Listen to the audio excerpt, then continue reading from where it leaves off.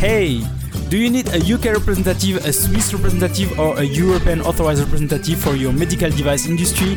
Okay, so you can contact now Easy Medical Device at info@easymedicaldevice.com.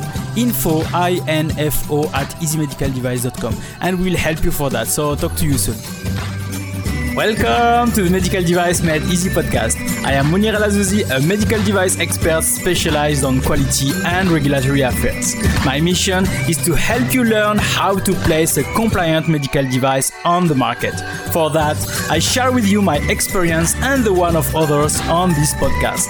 Are you ready for your dose of regulation and standards today? Okay, so let the show begin. Welcome to the Medical Device Made Easy podcast. Here is Mounir El Azzouzi from easymedicaldevice.com.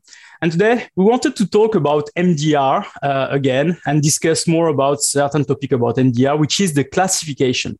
So recently we had the MDCG guidance that was issued for the MDR classification. We're waiting for that since a long time because we needed, if I can say, some clarification about classification. And so for that, I have with me somebody that will help us to understand more about this MDCG guidance, to understand more about what are the changes also to the classification within MDR, which is Frank Matzek from Biotronik. So Frank, welcome to the Medical Device Made Easy podcast. Thank you, Moni, for having me. Great. And looking forward to our discussion. Yeah, so I'm really happy that you are here because we had a previous discussion about this, and there are really, I think, a lot of good information here that can be really helpful for the manufacturers. So we'll dig really on that. But before that, maybe for the people, so can you just introduce yourself quickly? Yeah, sure. So my name is Frank Matzek. I'm since '84 in the medical devices space and started from being a biomedical engineer, creating and designing test equipment, and made my way up to the deputy head of a notified body. At that time, it was not called a notified body, but and then joined Biotronik in '92. And made the first CE mark for an active implantable in March '93 in the golden times where it was rather easy and straightforward to have a CE mark. And then being with Biotronik now for almost 30 years. And since 2016, I'm taking care especially on MDR and representing Biotronik in the German BVMed Industry Association, as well as MedTech Europe. And right. I'm especially on MDR and the regulatory side of this. Great. I think. I mean, this is impressive CV, if I can say. I suppose you had seen a lot of the things that are happening with this industry since a long time. So I suppose now that this change to MDR is really, you are seeing, if I can say, really the differences between MDD, MDR, and what are the impacts to the manufacturers. Even MedGV. I even had the chance to see the MedGV, the German predecessor of MDD to get to life, and with all the hiccups we had in the beginning that we have to test devices in the hospitals in use, and that was a fun story. Okay. So we had 2 years to examine all devices in the various hospitals, and that was a stretch. So and then seeing the development of the MDD especially, and then get to life, that was an exciting time because this was real progress. We were moving ahead. We had the chance to get rid of all the national legislation and get a CE mark and being on the market in Europe, in all of Europe, with one regulatory approval. That was exciting time, and I would wish we would have another exciting time with MDR and with the benefits for the industry. Unfortunately, with the benefits, a little bit of problem with MDR. We are seeing a lot of disadvantage. Yeah, and so no, it's not the same time, not the same experience. Yeah, I understand that. And as we said, so today we'll try to give, if I can say, the good and bad side of the classification for MDR. So first there is really a change between the previous classification under MDD and AIMDD and MDR. So there is really a move there. So is it more stringent for the manufacturer, or it's nearly the same thing there? So there is no really a lot of differences here. I think the extension and the supplements made are necessary to the advancement of technology. For example, to talk about classification of software is something would need to happen. Nanomaterials, I'm not sure, but yeah, that's coming or already there. And other points, but it's the nitty detail which makes it complicated, and the interpretation. And I would wish that sometimes we would have more clear and simple decisions rather than being in the very detail and make it complicated. Yeah, like a decision tree. So you go from one step to the other, and then you have again to go down, which makes things really difficult. And you have really to have experts on that. So we have the MDD and we have the AIMDD. So it's what we had before. And now everything merged to the MDR. So now AIMDD were not classified before, if I can say. They had no rules for classification before because they were under one regulation. Now they go to MDR and they are classified. So does this change a lot to the people that are under this regulation? Yeah, so we were hoping that the AIMD did not have a classification. Everything what was considered regulated under the AIMD was a class AIMD, which is very similar to class 3. So it was due to the early birth of the AIMD. It was the first directive. At that time, we were supposed to have 4 directives for medical devices: active implantables, non-active implantables, non-active and active. So the AIMD was the first one. Very small, tiny market, 0.whatever% of the market. And so it was not deemed to be necessary to have a classification. So it's all under one class. And that's similar to class 3. So the discussion about accessories was not as advanced as it was under the MDD a little bit later, 2 years later. So we were hoping when melting everything together, getting AIMD, MDD together into the MDR, that we will have classification very similar like MDD for the AIMD, that we very well divide accessories which are not implantable, not active, from active implantables. And so we had a hint that there's something in discussion with Recital 58. But we were, at that time, we were hoping that this will turn out to be an easygoing, because it's really the active implantables which are meant with Recital 58. So this is, if I can say, the first big change in terms of this classification. There is also another big change, which is the addition of a new class, which is class 1R. So is this also changing all the scope of some manufacturers?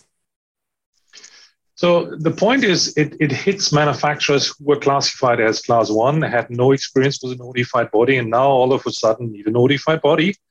And so that is a big change. And especially in Germany, we have a lot of small manufacturers making these tools. And they are hit by a new process for them. They have to go to a notified body, have an approval. They don't have a notified body. To find a notified body today is rather a challenge. And if you are a small manufacturer, the notified body making a business decision is unlikely to take you on board. That is what the consequence of that is. I don't challenge the new class, but the consequences of that. Exactly. So the here we want to talk about class 1R. So we have to be careful also, because a lot of people are thinking that reusable means for any class one products that are reusable. We are talking specifically about surgical instruments that are reusable. Yeah.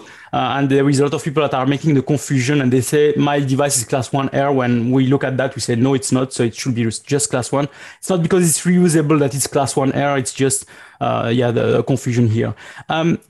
We had also a big surprise, but something that we knew. It's about the software, as you've said before. So software were most likely class 1 under MDD.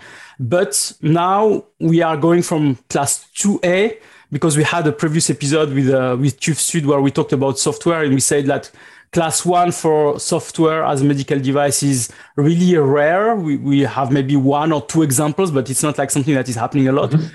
From class 2A then to class 3. So it's a complete flip also. We are also here on the same situation as what we discussed about class 1 to class 1R. It's from class 1 to class 2A to B or 3. So now it's also changing a full industry. Yeah, and I think the first step, you have to differentiate between software which is driving a device, which is kind of embedded, I would say. Yeah. And software as a medical device standalone. That's 2 things. And then something in between where a device is driven by a piece of software, and in addition has a software which is making some kind of diagnosis, taking some parameters from the device, making diagnosis, and then being considered as software as a medical device again. And so the first thing is a differentiation of that. And and then the manufacturers of software are usually not so dedicated to medical devices. They are not used to our sphere of regulatory science, I would say. And that may be a difficulty when going from 2A to 3, or even from 1 to 3, than dealing with a notified body and getting into the details. Yeah. So is it something that may I mean, we had also a discussion about the qualification of those auditors that will be doing those audits, because mainly notified bodies were also not qualified to have the people, the auditors that have the knowledge for this. Now they have to hire those people to train them and then to have them available so that they can audit this. So I think there will be maybe some struggle, if I can say, for some manufacturers and notified bodies to discuss the same language at the beginning, because it's not like they have 10 years of experience about the documentation that are needed for that. So do you think this will be also something that we will see on the field? So I'm not so much concerned about the notified bodies. They had software to review, for example, for active implantables before. So they had experts on that. They were well trained. Maybe they do not have the capacity, but that's not the issue for the notified bodies. So expertise is not the issue, but maybe capacity. On the other side, for startups developing a software, may come as a surprise when they learn about the requirements MDR puts on them, and that may be a challenge. Yeah, finding a notified body. Yeah, I imagine that, as we said, so it will be really a big struggle for them when they will see the notified body coming, asking them questions that they never heard about, asking questions for some documents that they never saw or never made, if I can say before, which is something that can happen also. We said that, we have, if I can say, products that we already know under MDD or AI-MDD. And now we have the inclusion of some new products, if I can say, or new category of products also on the classification, which we talked just before, which is like, for example, nanoparticles or substances on devices. So when we look now at the MDCG guidance, we are trying to see if this can help us, if I can say, to differentiate some of our products, to say this product is under this rule and it's under this classification, etc. So do you see here, like, on this MDCG guidance, and maybe for also the other products, do you see something that is really helping us now to navigate through this classification and having the right answers to all our questions, to say, yes, my product is class 1 or 2A or 2B or 3? So is this a helpful document? So it's basically a reiteration of the existing MEDDEV document and classification. So that was always helpful. and it was well used. Notified bodies and manufacturers to agree on. Unfortunately, the new one, first of all, it's late. Okay. We would have expected that, let's say, not in 2017, but well before notified bodies start to assess technical documentation for MDR.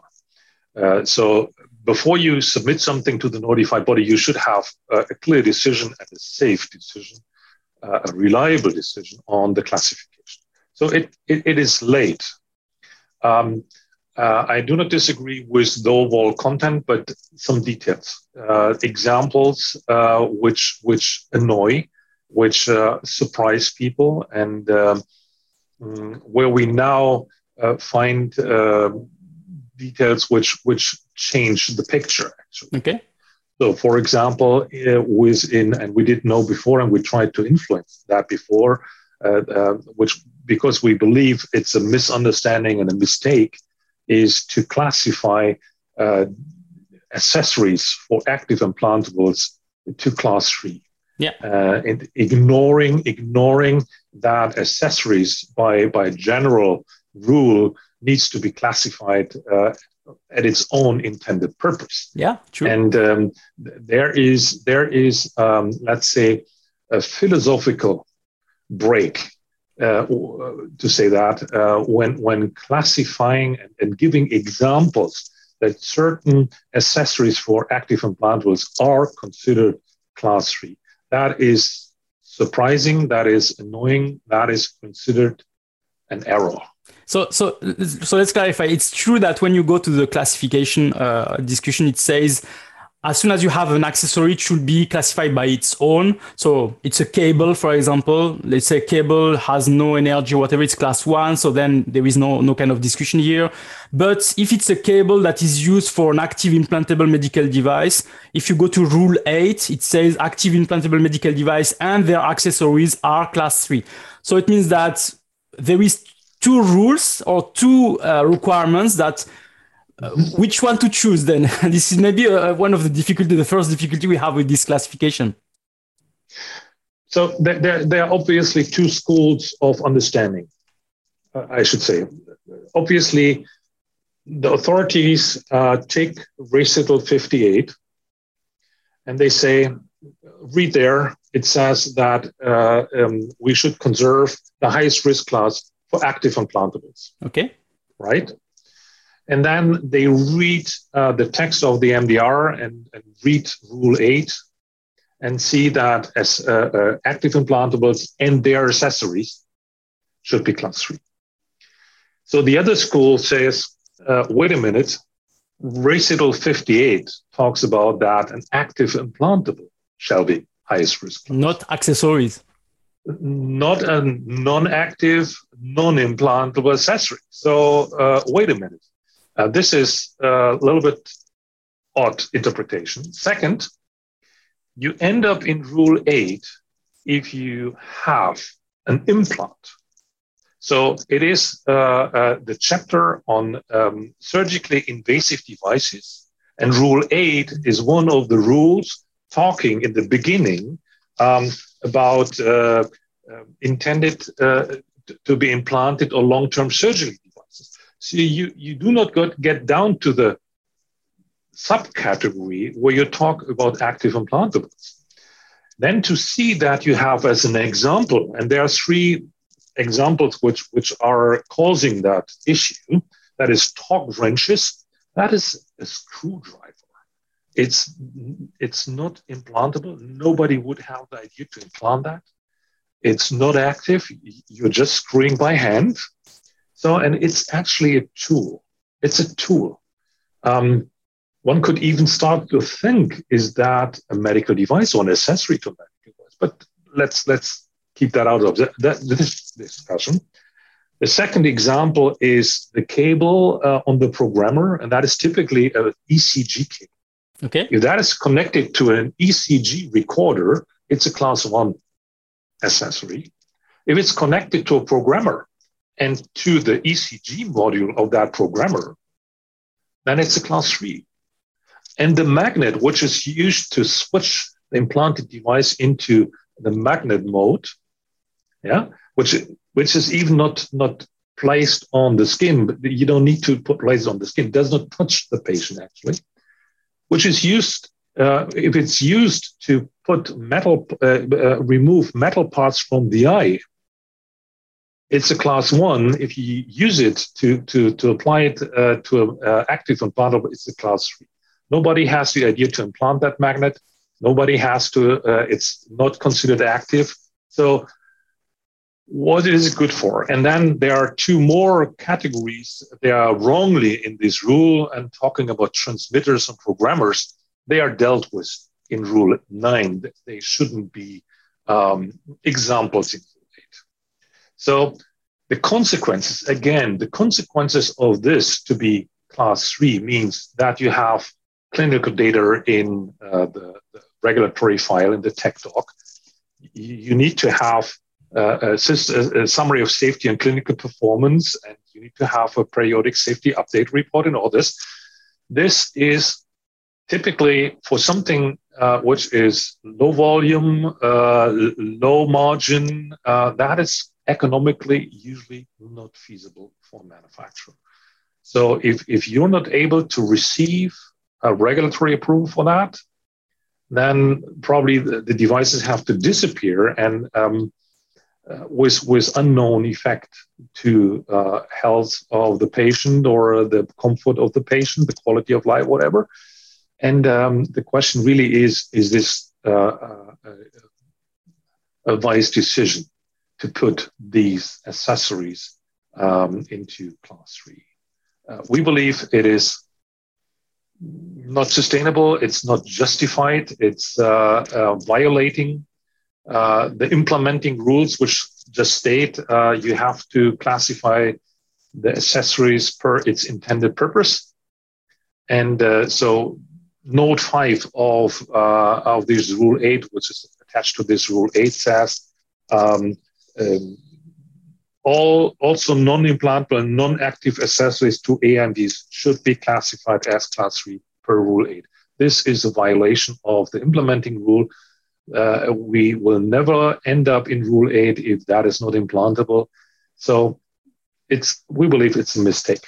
Yeah, I mean, we'll see that maybe. We will always see that maybe in future when we'll have maybe some conflicts between manufacturers and notified bodies about that. But I suppose also notified bodies, they have. I mean, they are in the middle of this kind of fight, if I can say. So, do they have something to say, or do they have just to apply without saying anything, or is there a possibility to discuss with them and negotiate for this case, for example? So the point is, this guidance is published, and the MDR tells notified bodies that they have to consider the guidance.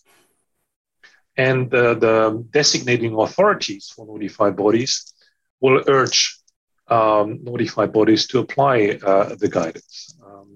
The question is when and to what extent and all this, but we expect that notified bodies have no choice after this guidance is published than to apply it. We know that during the development of this guidance, notified body were in agreement with the industry that this should not be a class 3 device, and that's at least what we hear. And it's finally, it has been published this way, and now the notified bodies probably have to apply it, and designating authority will watch out for notified bodies during their assessment that they have applied. Okay, so the question really is how can we change that, or how can we tackle that? Yeah, I imagine that it will be really a big discussion maybe on that. So in terms also of the Rule 8, we have also one product that is in Rule 8 that has been up-classified, if I can say, which are the spine implants. So before, spine implants were class 2B. Now they become class 3. So is there a reason for that also? Now, I think I'm not an expert on orthopedics, but what I think is that there is an exemption for wedges, for screws, and these kind of things. Exactly. Yeah. And manufacturers applying those rules and considering certain devices to be wedges or screws, now finding themselves that hooks which need a screw and which are connected to a screw typically are, as an example, class 3. So they kind of feel now that the rule has been applied a little bit different, and that moves their device from 2B to 3.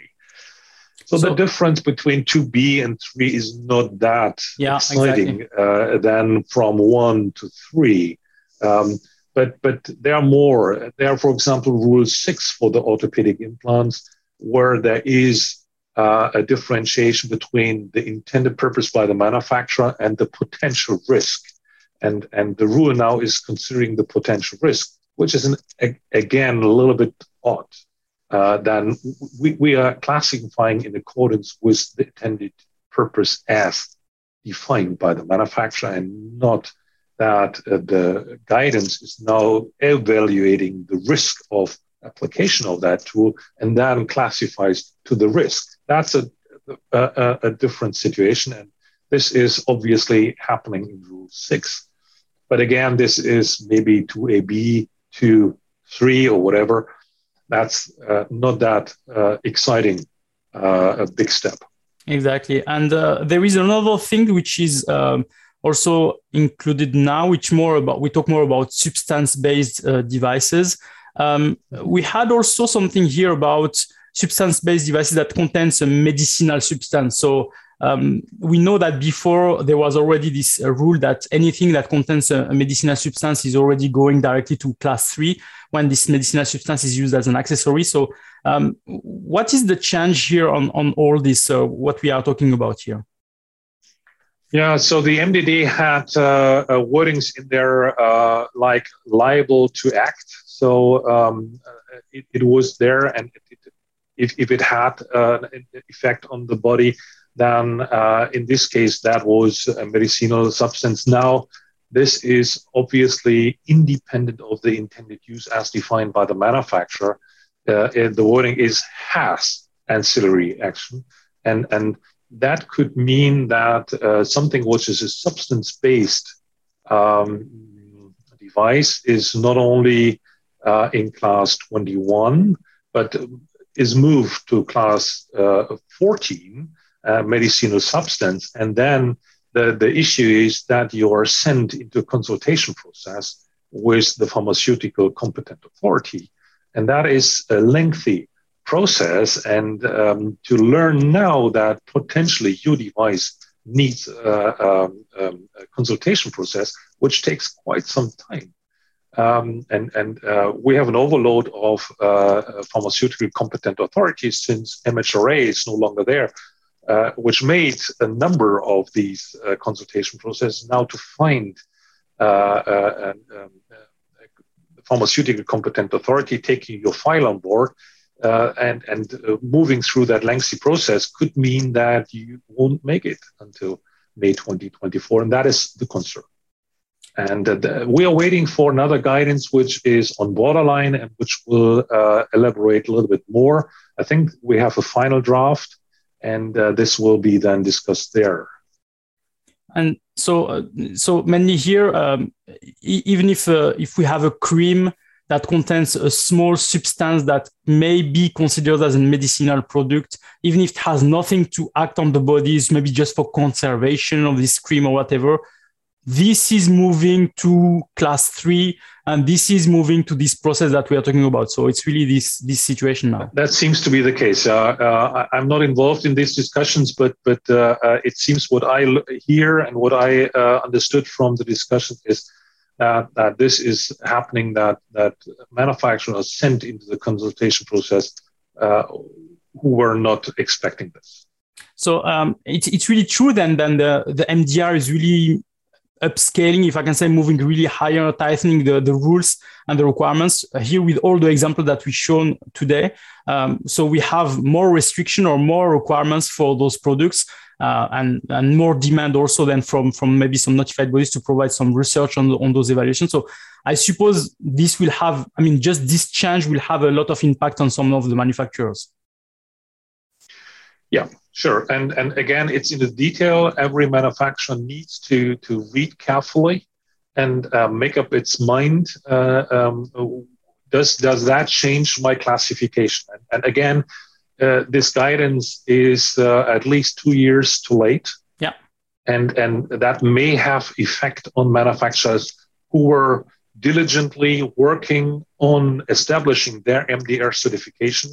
So the early bird may be the one who will be punished because he was trusting, the manufacturer was trusting on the existing classification, his understanding and the discussion, and now finds itself in a situation where the certification is kind of questionable because the classification does no longer hold true.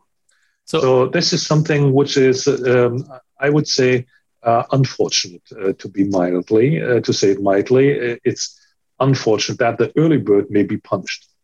So it's true that if, for example, I have classified my product as class 2A, and now there is this MDCG guidance coming and explaining, no, your product is class 2B, you have already been classified and certified by a notified body under class 2A. So it means that is your certificate still valid? What will be the discussion with notified bodies? Will they up-classify you and ask you more requirements? I mean, as you said, early birds are really punished because they trust the process, but in the end, they are not well classified or they are not following the right rules.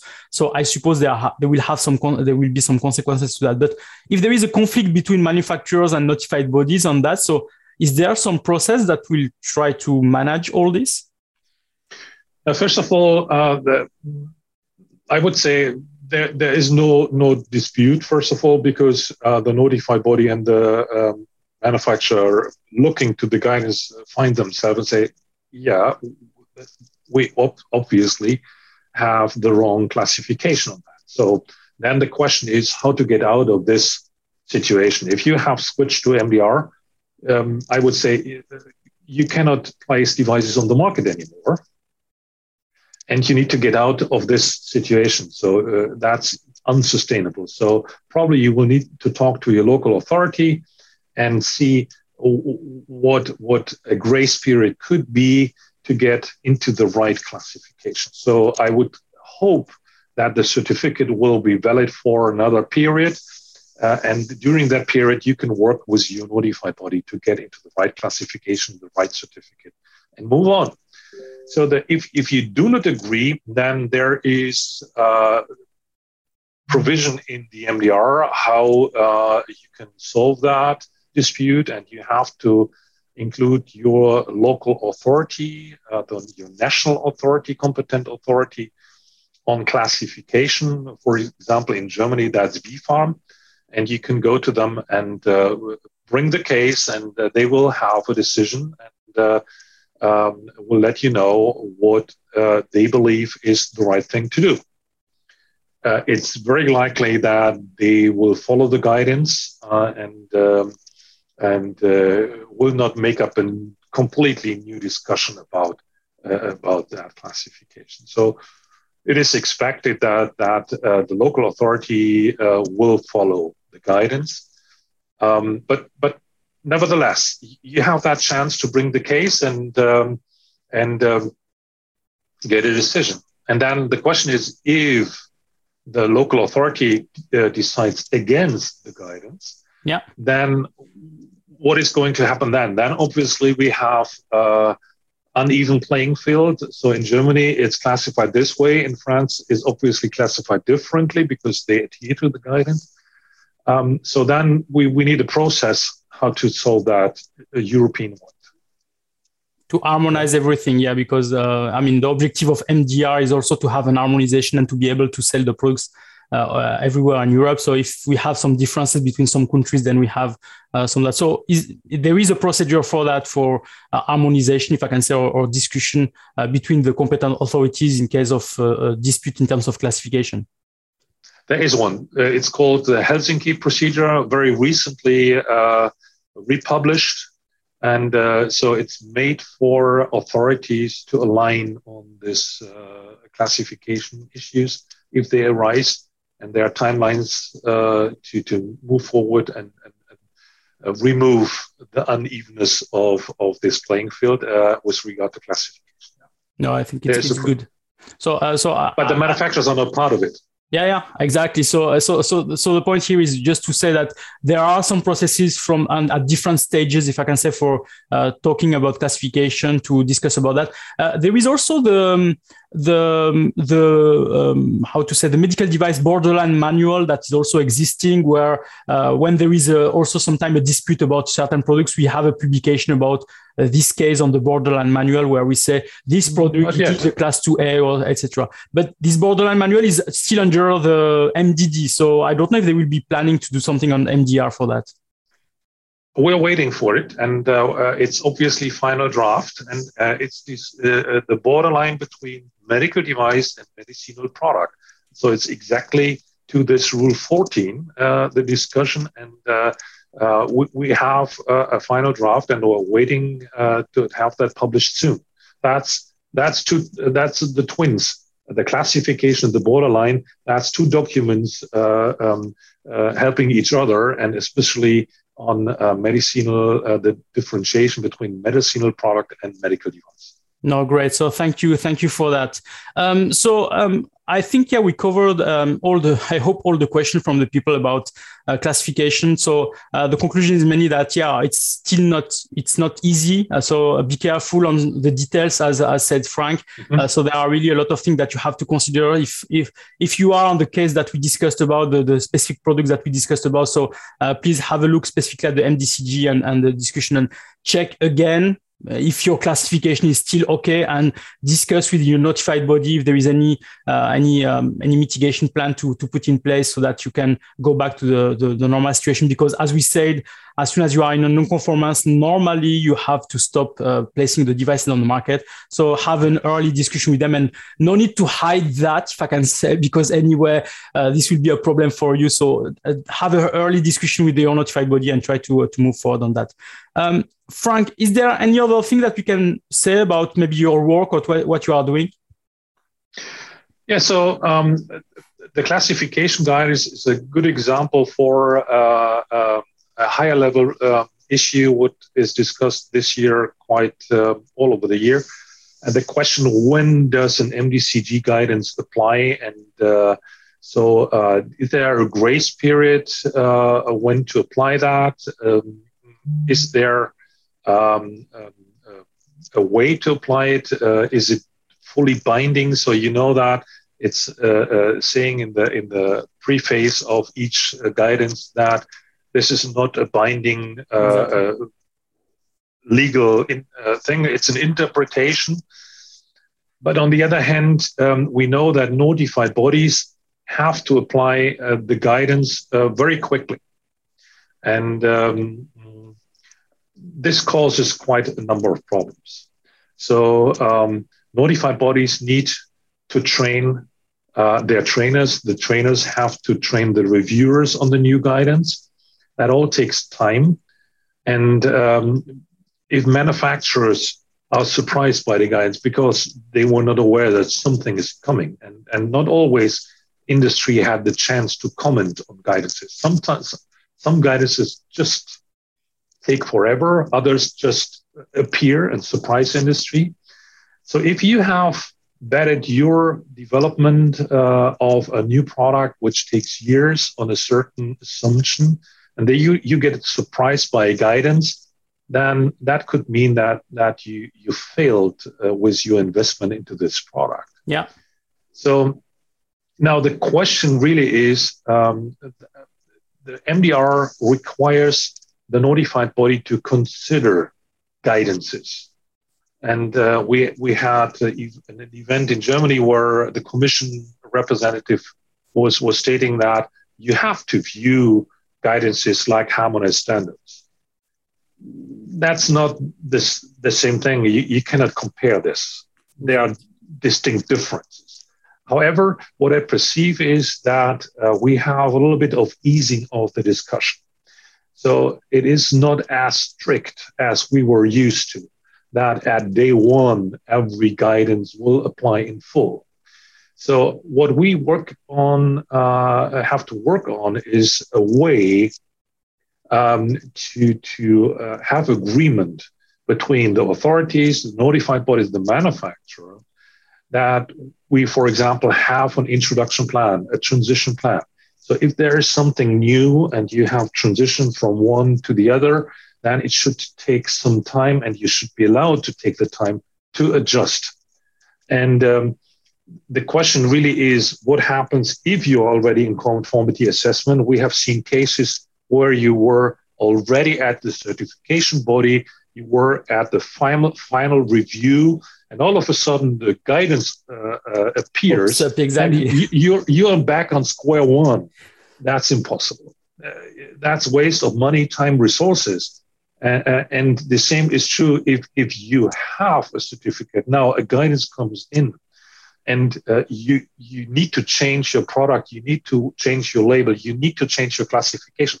That could not mean that all of a sudden you're cut off.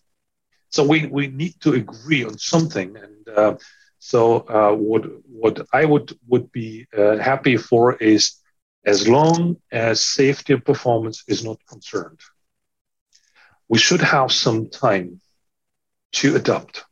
So if during a conformity assessment, something, the TechDoc review, something appears, we should finish that and have a plan how to move over to the new requirement.